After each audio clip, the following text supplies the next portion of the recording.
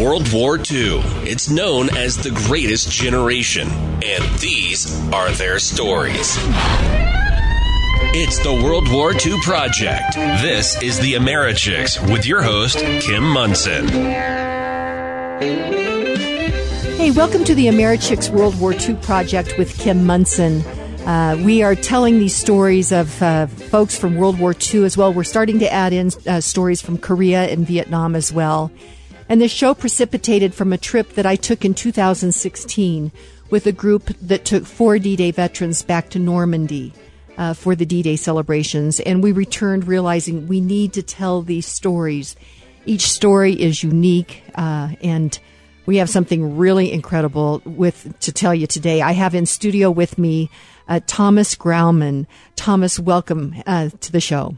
Thank you very much. Good to be with you. Well, it's great to have you here. And the story that you are going to tell is an amazing story. It's a story of Sir Nicolas Winton, right? Yes. And so tell us about that. He saved a number of children in Europe. So tell us your story, Thomas. Nicolas Winton was a stockbroker in England, trained in Germany at his uncle's bank. He knew what was happening in Germany. And this was in the late 30s, wasn't it? 1938, he planned to go skiing with a school group he was sponsoring in Switzerland. He got a phone call from his companion, a teacher at Westminster School in England. His friend said, "I've been invited to see what's happening to the refugees from Sudetenland. Can you come and join me?" He cancelled his ski trip and came to Prague and found there were more than 3,000 Jewish children in danger of concentration camp and possibly death, and he wanted to do something to help the children. Okay, so this was 1938. Yes. Okay, now you mentioned Sudetenland? Sudetenland. Sudetenland. That's an area round the border of Czechoslovakia. In the 1200s, the Czechs invited German engineers to set up coal mines, steelworks, and things like that. Okay. And the Germans just stayed and considered that their land. After 1918, there were political groups that were in favor of joining Hitler. There were democratic Czechs wanting to be independent.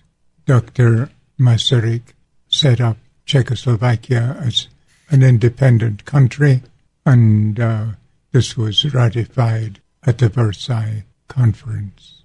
Which that was at the end of World War I, right? Yes. Okay.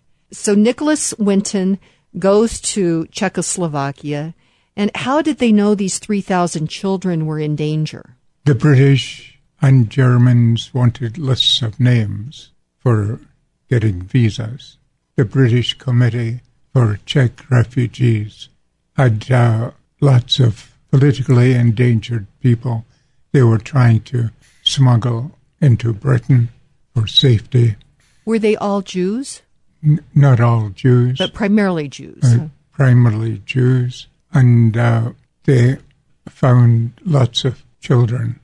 And they got lists of names of children. And parents brought pictures of their children, filled out application papers to send their children to Britain. And Nicolas Winton arranged for families to take care of these children and arrange transportation for us. I'm trying to think what would be going through parents' minds to realize that there's this tremendous danger and, to send their children away. That's a very big deal to have that happen, to have your child go to complete strangers. So your parents were well aware of a danger out there then?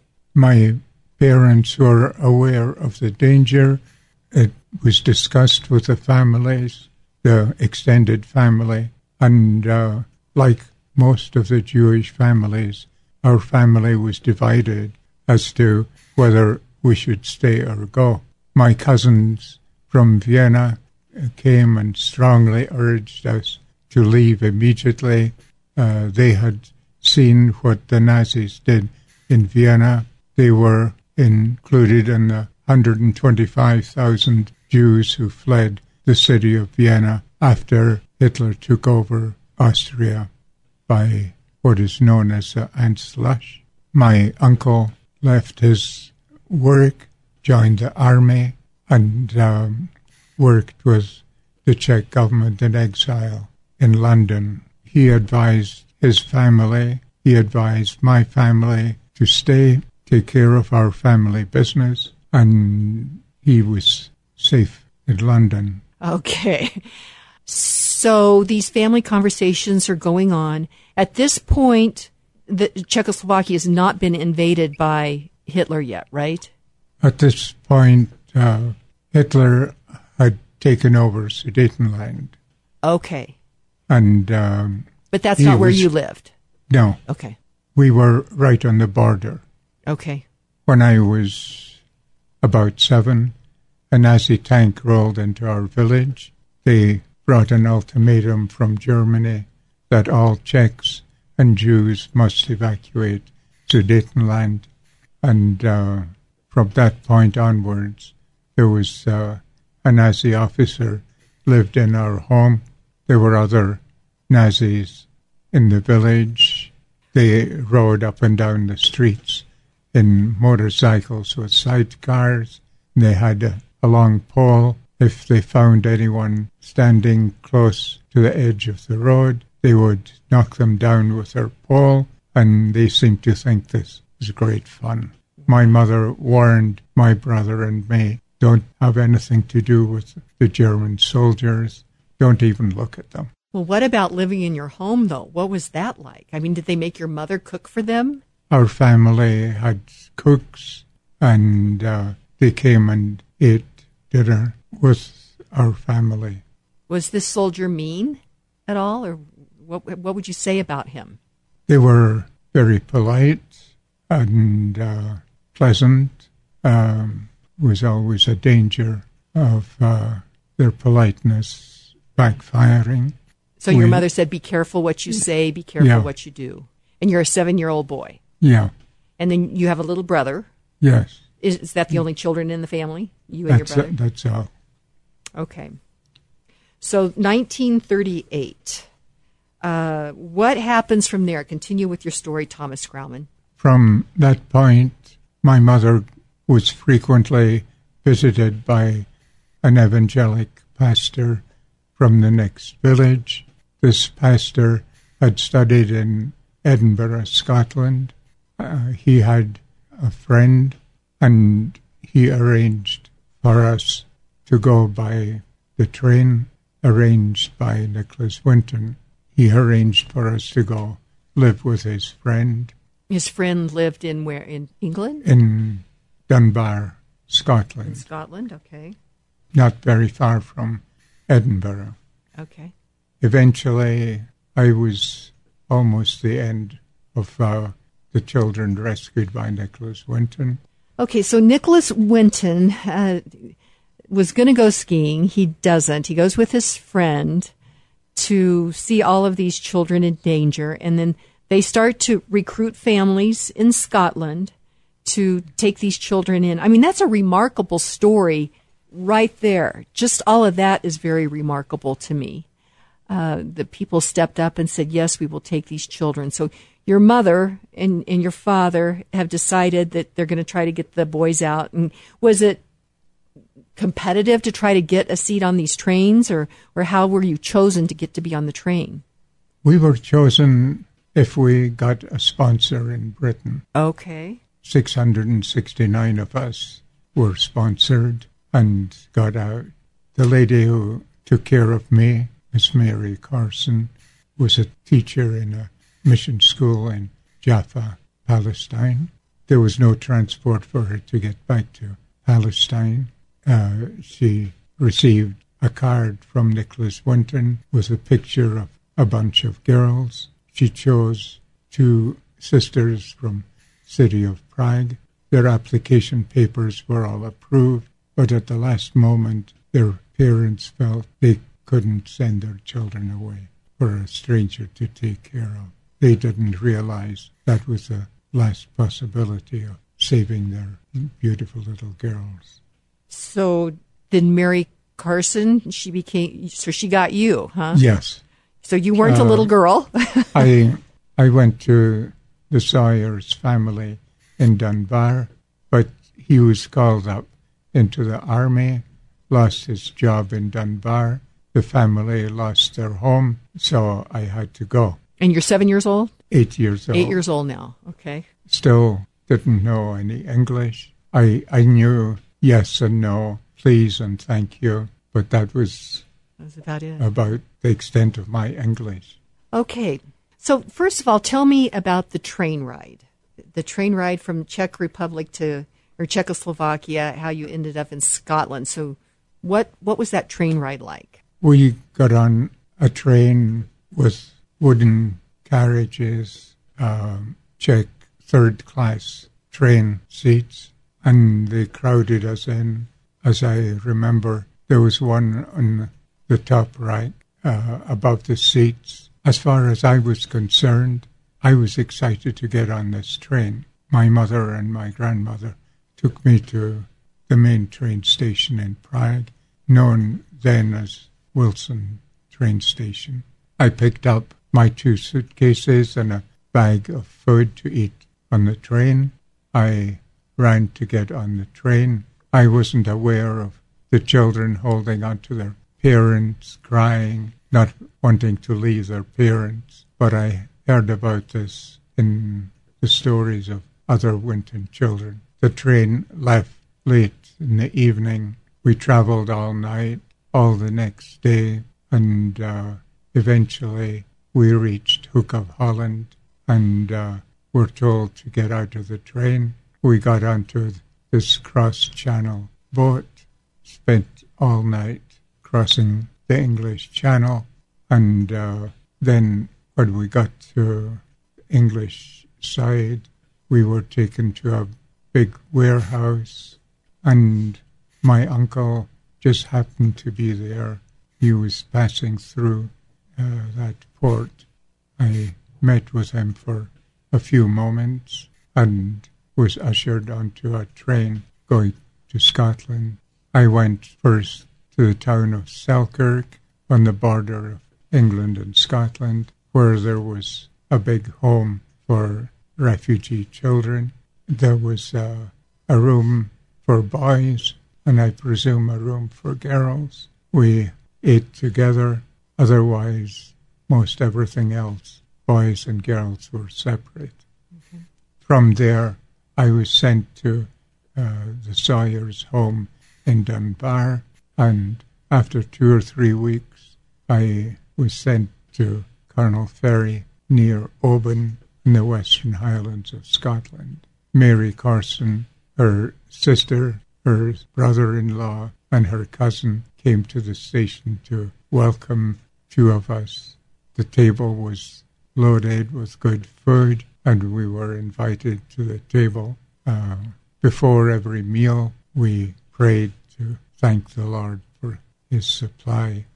Okay, so I think we're going to go to break here, Thomas Graumann.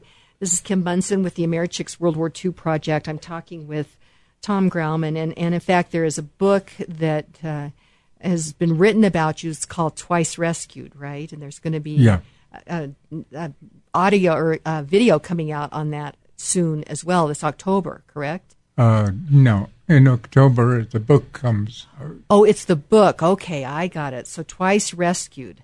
So we'll talk some more about that. We're going to go to break. Before we do that, though, it's summertime, and Hooters Restaurants is the spot to be this summer. You can enjoy Hooters beach-worthy seafood items like amazing fish tacos, delicious snow crab legs, and mouth-watering buffalo shrimp.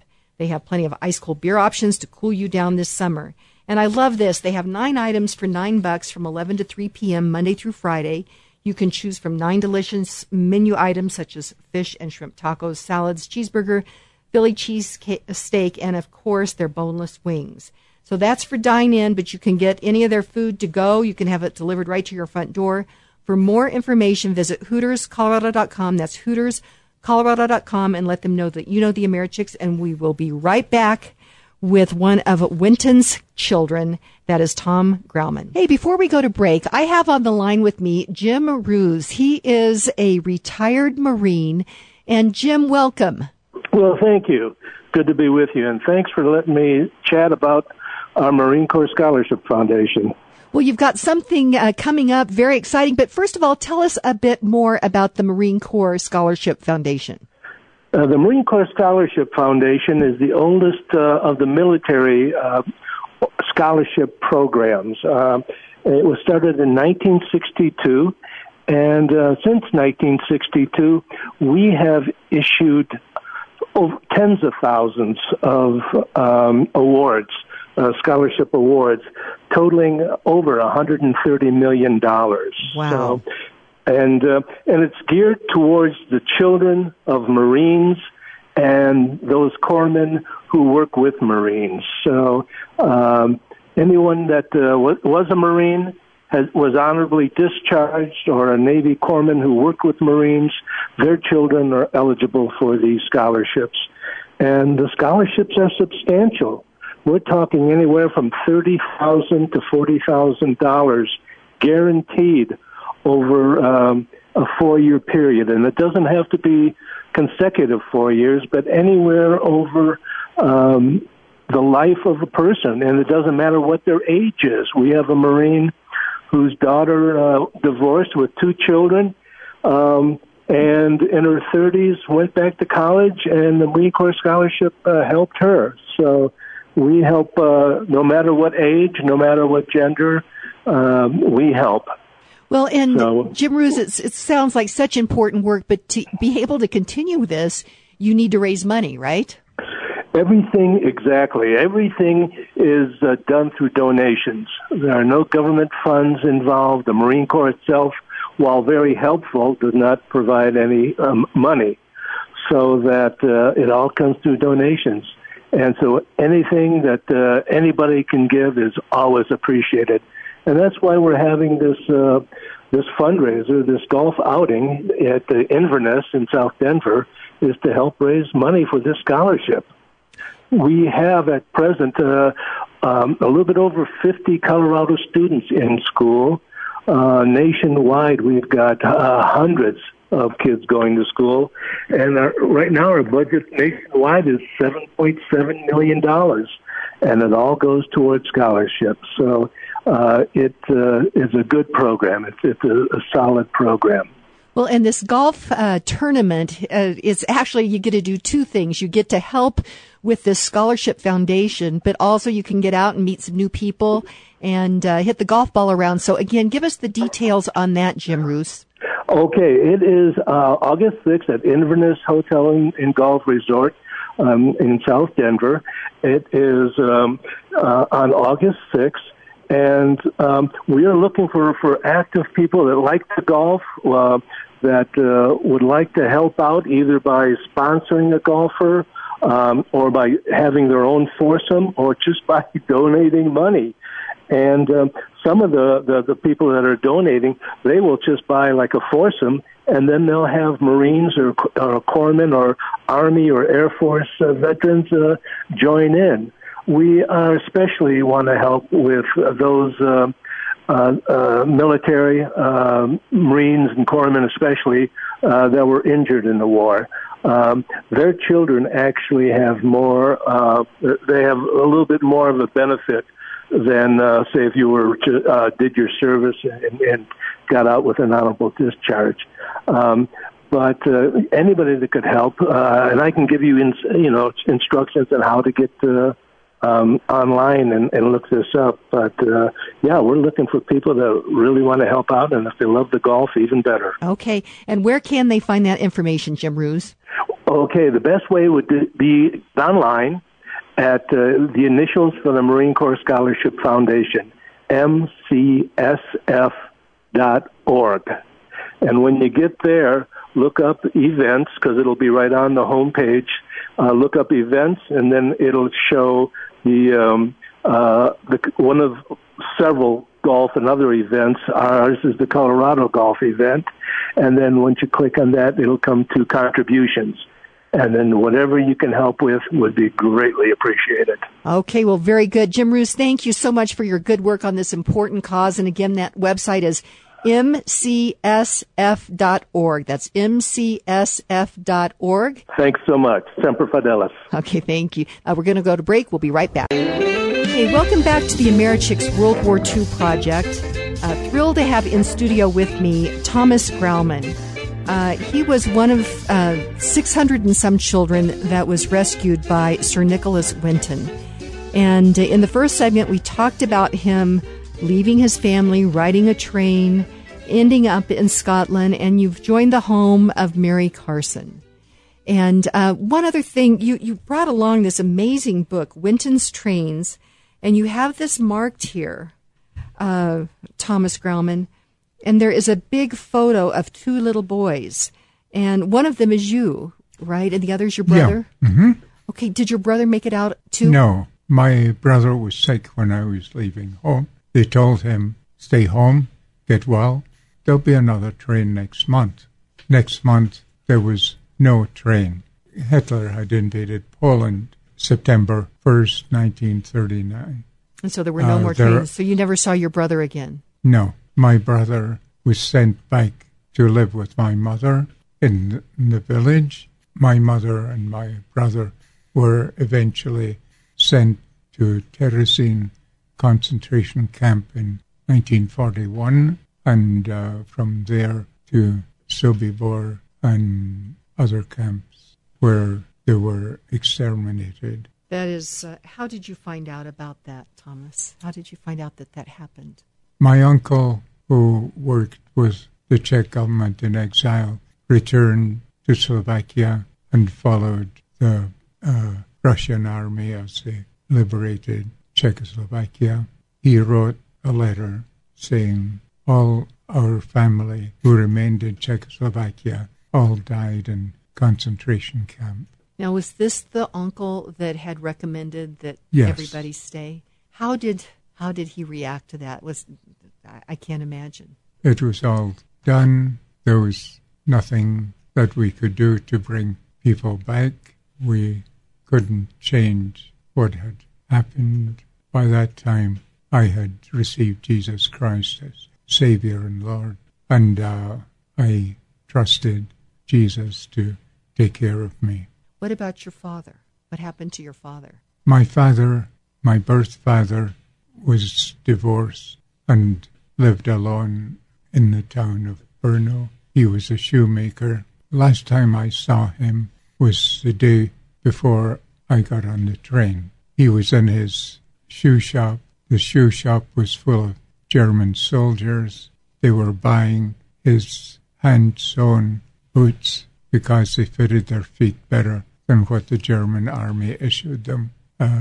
They weren't aware that he was a Jew. Sometime after I left home, someone reported that my father was a Jew. He was ticked off and he ran away. He attempted to commit suicide in 1941. He left his documents and his coat at the top of a cliff outside of Prague, Barandov Mountain.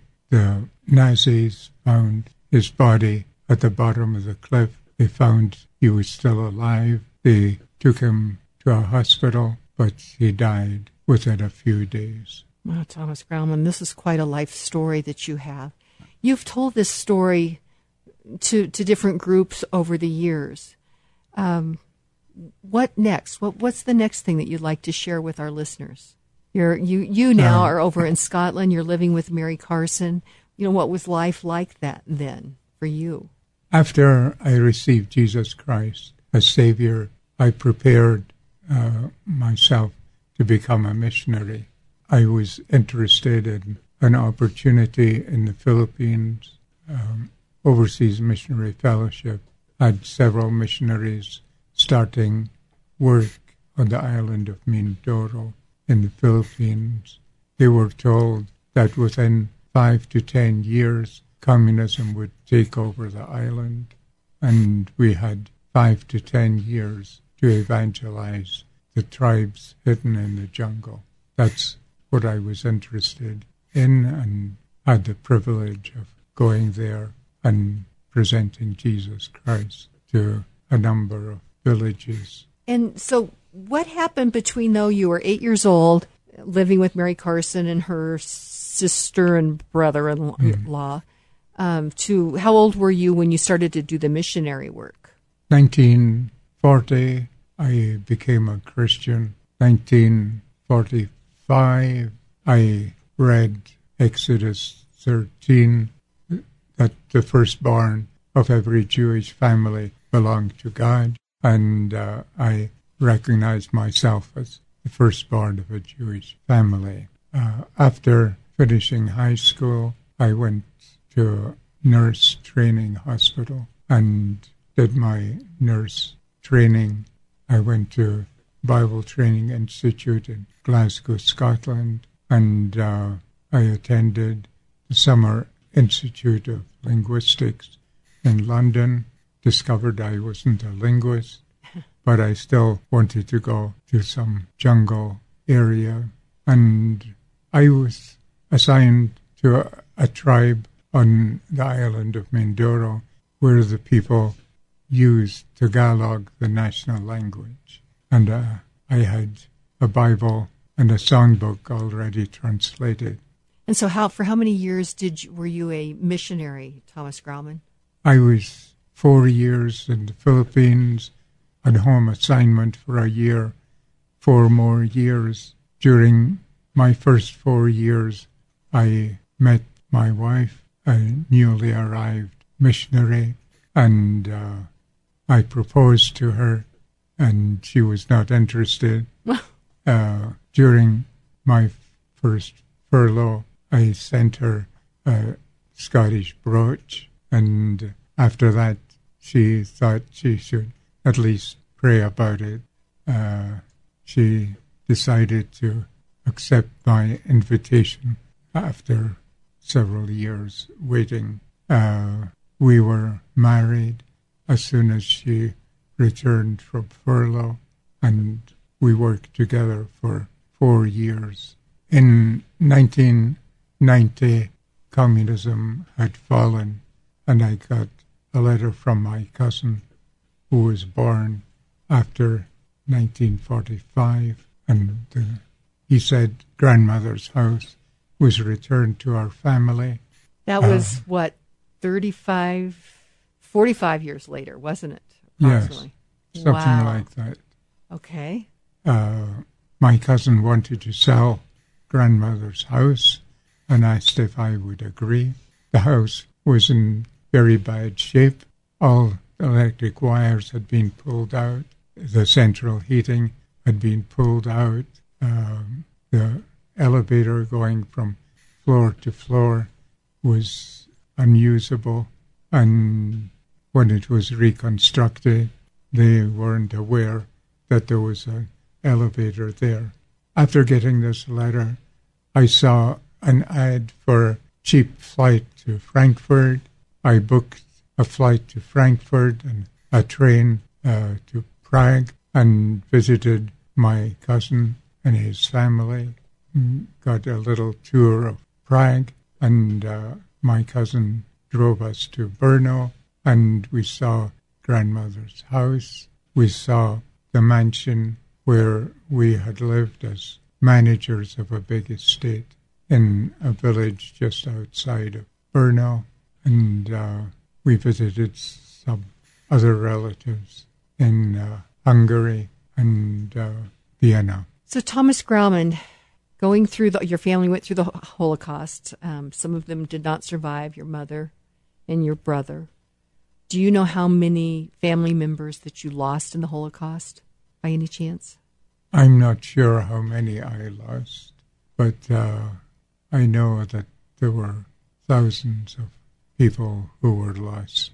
In Prague, there is a Jewish synagogue, Pinkas Synagogue, which has a list of Czechs who died in the Holocaust. I think 85,000 names. That is absolutely astounding.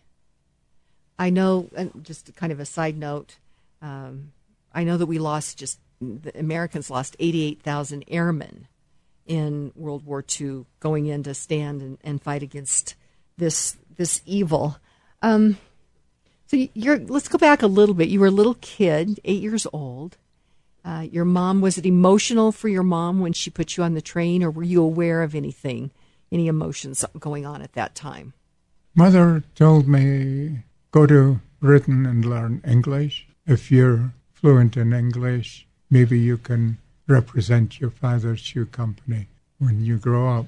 Okay. And she said, in 2 or 3 months, Hitler will be gone and you can come home. I thought this was a vacation like I'd had numerous vacations with my uncle and his family, okay, our nanny and her family in the mountains of Slovakia. I thought this was just a little vacation, an adventure. When did you figure out that it wasn't a vacation? When war was declared and we listened to BBC reports and Nazi propaganda, they discussed the same battles, but the casualties were different. Mm-hmm. What about Mary Carson? What was her days like? Now, they brought you, and you said another child as well. There were two of you? Who was the other child? Tom Schlesinger. Okay.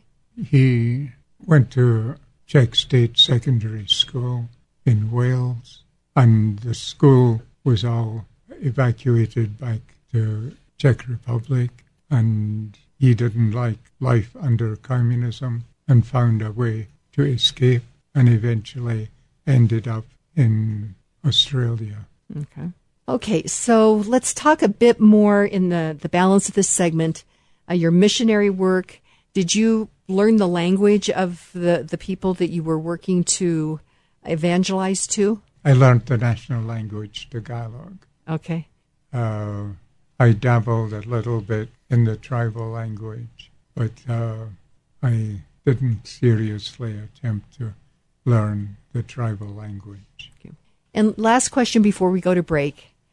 This little Jewish kid from Czechoslovakia ends up in Scotland. How did you end up finding Christ? How did that happen? A children's evangelist had no meeting scheduled. He came to stay with his sister in the village. He conducted classes every day after school. There were no other entertainments, so all the children went to his classes where he explained the gospel in detail, illustrated the Christian life by Pilgrim's Progress, the story basically of John Bunyan, better known in past years than today. Mm-hmm.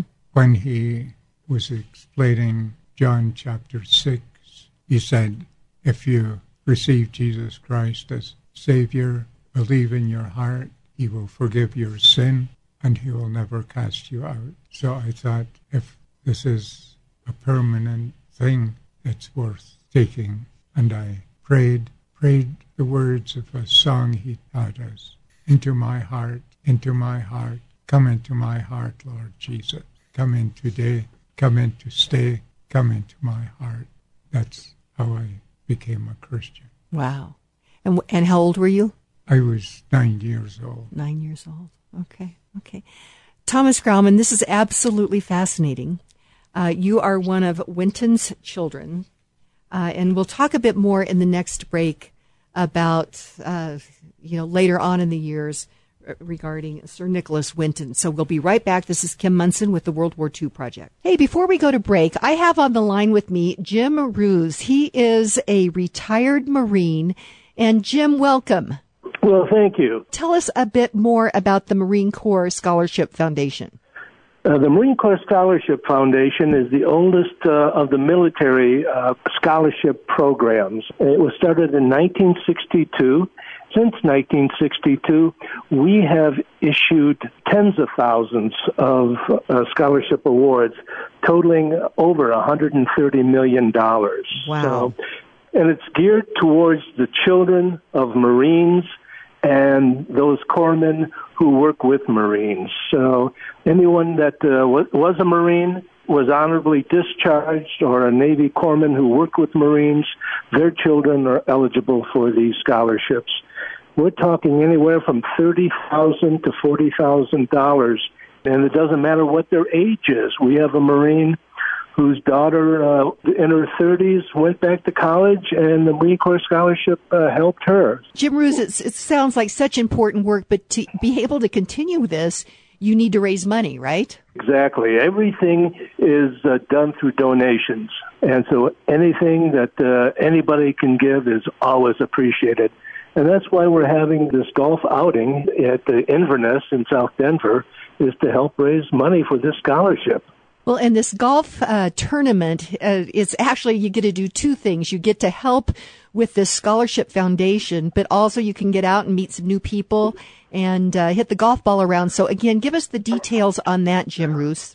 Okay, it is August 6th at Inverness Hotel and Golf Resort in South Denver. It is on August 6th.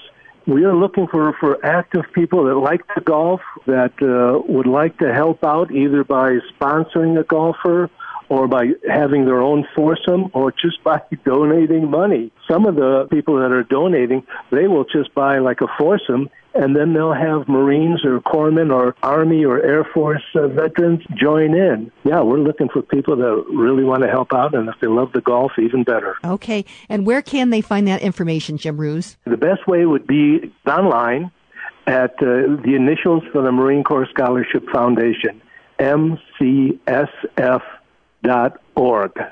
And when you get there, look up events, because it'll be right on the homepage, and then it'll show one of several golf and other events. Ours is the Colorado golf event, and then once you click on that, it'll come to contributions.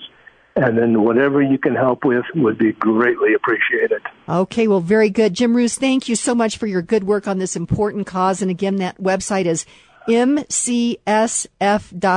That's mcsf.org. Thanks so much. Semper Fidelis. We're going to go to break. We'll be right back. Hey, welcome back to the Americhicks World War II project. I'm thrilled to have in studio with me Thomas Graumann. He is one of the children that got out of Czechoslovakia before it was invaded by the Nazis. And the guy that did that was Nicolas Winton. And there's a book that you have coming out about your life very soon, right, Thomas Graumann? Yes. Okay. Twice Rescued is coming out in October. Tell us a little bit about Twice Rescued. How'd you come up with that title? I didn't come up with a title. It was prepared for me. Someone in a church in the north of Bohemia, Moravia, wanted a church presentation of my story and advertised it as Twice Rescued. And we had an opportunity of visiting the tract mission. They told me, bring anything you've written, bring any pictures that you have, and we'll prepare a leaflet. And so they prepared a leaflet, sent copies to all the regular customers, and I started getting invitations to tell my story all over Czechoslovakia. I had problems. The letters were usually written in Czech. I wasn't so fluent in Czech. I found a translator willing to organize opportunities and translate for me in churches that didn't have their own translators. Then my friend Samuel arranged for me to speak in 19 opportunities within 2 weeks. Were you tired? In the city of Celine. And when I survived that, they recommended me to a newly started ministry of Josiah venture called Exit Tour. Exit Tour consists of an American rock band, a group of teachers who teach on ethical subjects required on the school curriculum that school teachers aren't very happy being foisted on them, smoking, drinking, other similar subjects. Okay. And they were very interested in my story, and the ones who prepared the way got me invitations to churches in the evenings from 2008 to 2015. I spoke in schools and churches. 2015, I went back to say goodbye to my friends. I wasn't sure whether this was absolute goodbye or not, but we basically got rid of everything we possessed there. My goodbye consisted of meeting in the town theatre, co-sponsored by City Hall, with 700 students from high schools in town of Brno there. At the end of my presentation, as always, I offered a Gideon New Testament. Hundreds of New Testaments were taken home. Nice. From this meeting, we were ushered to grandmother's house, where the Jewish community had prepared 2 markers that said my grandmother's name and the years that she had lived there, and my name, the years I had lived there, and then out to the village of Jeshany, where we put markers outside the mansion that had housed us as a family. From there, we went to a restaurant where I was presented by several bottles of Moravian wine, and I had a nap in the back of this restaurant where there were rooms, and in the evening, public was invited for a public meeting where I told my story. One of my fellow students in Jeshany School brought me a picture, and he pointed out, this one is dead, this one is dead, this one is dead. This is me, and this is you, and there's one more who's still alive. Wow. Okay, well, Thomas Graumann, we've got a few more minutes left. Let's go to Nicolas Winton now. This is called Winton's Trains. You've brought this amazing book, this beautiful book of many of the children that were saved by Nicolas Winton. And he didn't really realize what he had actually done for many, many years, right?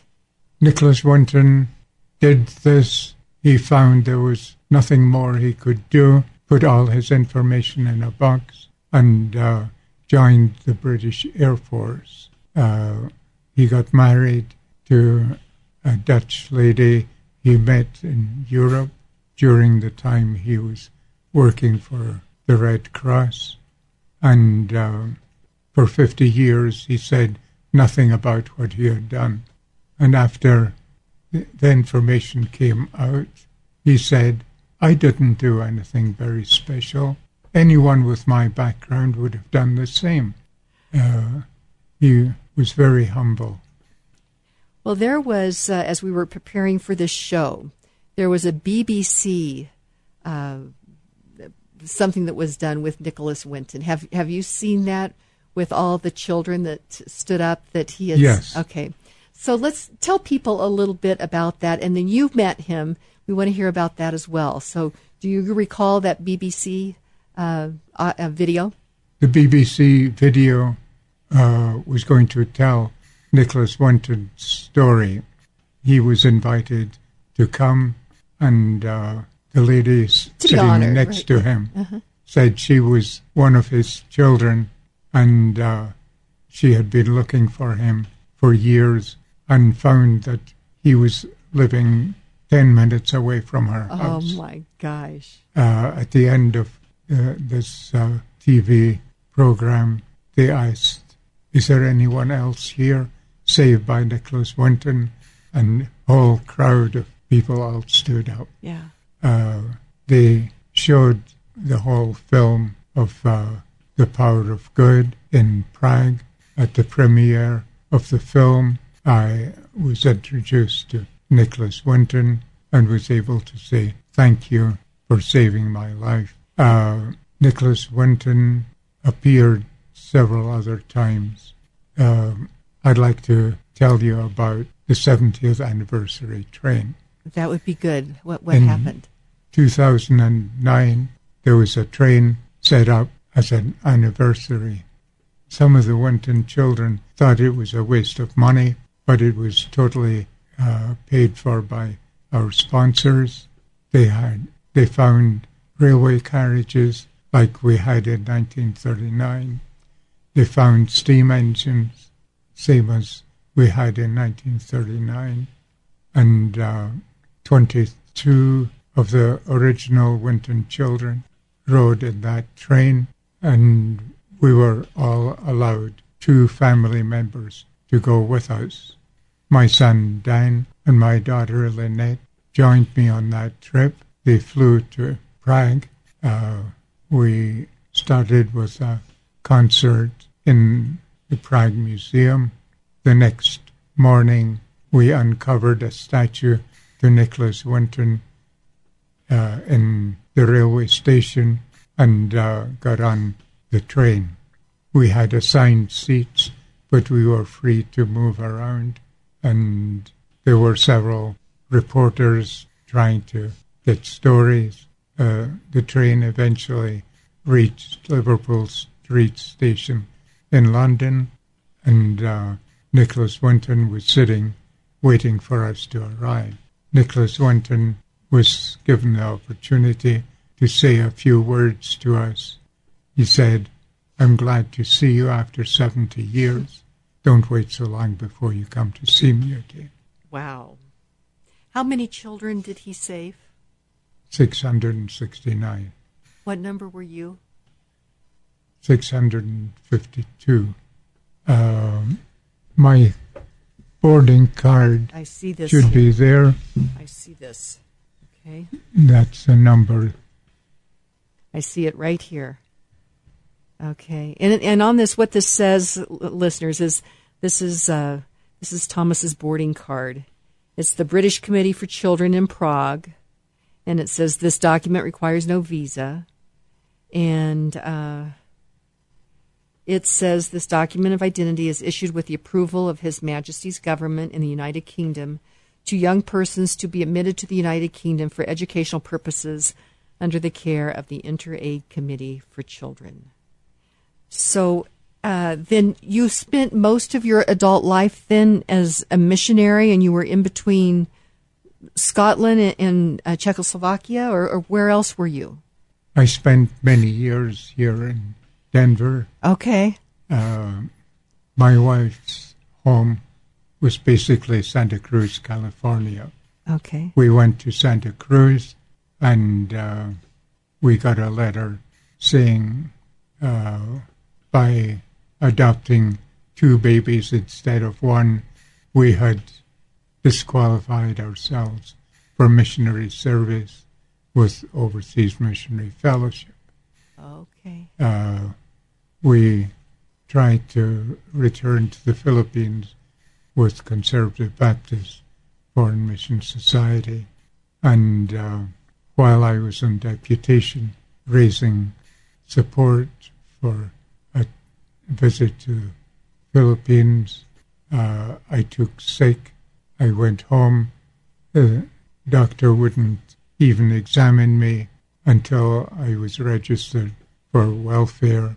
We did better on welfare with 4 kids than we were doing without the welfare. Oh, my gosh. I was told at the end of my doctor examination that this was cerebellar ataxia and I would never walk again. my pastor, Roy Kraft, came to the hospital. We prayed together, and I was convinced that God was going to heal me. But it took longer than what we expected. That happens sometimes, to prayers. Thomas Graumann, we're just about out of time. What is the last kind of final thought that you'd like to leave with our listeners about Winton's trains? What's the last thing that you would like people to hear? Nicolas Winton saved so many people. He was very humble in saying anyone in his position would have done the same. I'm very grateful to Nicolas Winton for saving each one of us. There are now reckoned to be more than 5,000 people alive who are descendants of the original 669 of us. I'm grateful to Jesus Christ for saving me and enabling me to be a missionary to tribal people in the jungles of the Philippines, and then to work with school children in Czech Republic. These public presentations of my story were the cream on the cake for me. Okay, well, your book, the book about you, will be coming out in October. It's called Twice Rescued. You can pre-order it on Amazon, and it sounds like it's going to be an amazing book. So, Thomas Graumann, thank you so much for joining me today. Thank you for the opportunity of talking with you. Thank you. So we'll go ahead and sign off here. This is Kim Munson with the AmeriChicks World War II Project. Thank you so much. And be sure to tune in next week, same time, same station. Join us next time for the World War II Project and your host, the AmeriChick, Kim Munson. Until then, keep saluting the greatest generation.